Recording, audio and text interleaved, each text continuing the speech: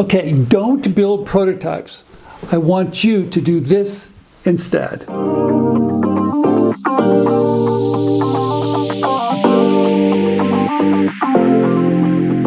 Okay, everybody, I know if you're an inventor, if you're a product developer, if you're someone that likes to make things, you like to build prototypes. Heck, I love prototypes. I like building prototypes. I like to see my ideas come to life by building a prototype.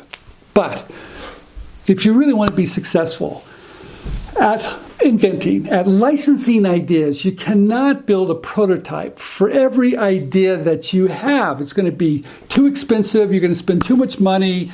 And guess what? You're not going to be doing anything else. So this is what I want you to do. I want you to realize that prototypes are fantastic. And you're probably going to have to build one. The question is, when do you build one? There it is. That's the question I'm asking you. And I'm going to give you the best advice I can because I want you to do this instead. I want you to test the market first. That's right. I want you to test the market first. I want you to test the benefit first of your idea and see if anybody even cares before you build that prototype. Yes, I built a lot of prototypes. And I tell you, they're precious. I love them. I put them in my bedstand. I put them in the car when I'm driving my car. I love my prototypes. But if I'm building all these prototypes, I'm probably not spending the right time doing some other things. And what does that mean? That means testing the market to see if the benefit of my idea is strong enough that people really want to talk a little bit more about it, if they're interested, to see if I can license it. Because if I cannot sell the benefit of my idea, why am I spending all this money on prototypes? There you go. You need to sell the benefit of your idea first. So how do you do it? So instead of building prototypes, what I want you to do instead is think about building a 3D computer-generated sample. It's a 3D prototype. And what's really amazing about these 3D prototypes that you can build today or have someone build it for you, of course. Not you build it, having somebody else design it for you. It's extremely affordable. It's easy to do. And they look so good. They look so real. You almost want to touch it and feel it and take it home. But guess what? It's fake. It's not even real. But it shows what your product could look like. There you have it. When you take that 3D prototype and you put it on a one-page advertisement, which I call a sell sheet, and you put the title, the big benefit of your idea, that's what you're selling, plus maybe some features of your invention, your prototype, it's enough to test the market to see if a company's even interested in it first.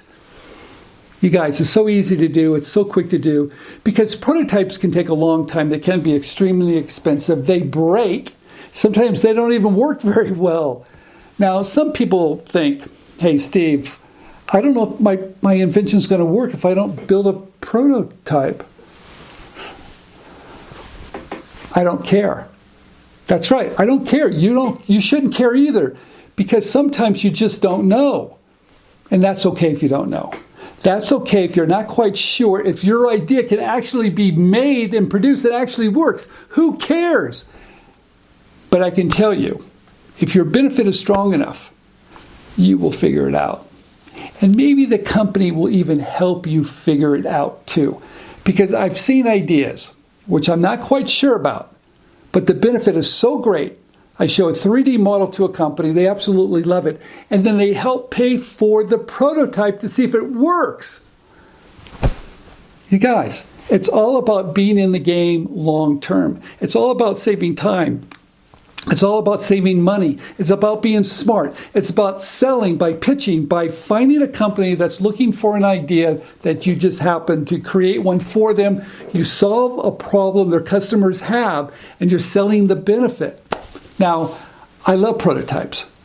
So once I get interest from a company by showing my one-page advertisement, which I call a sell sheet, and they are interested, that's when I can determine, do I need to build a prototype?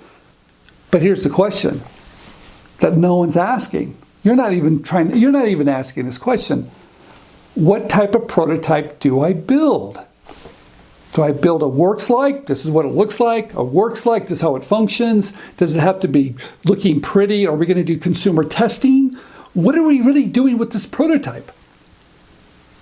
Those are the type of questions I like to ask the companies once they see the benefit of my idea and they want to go forward.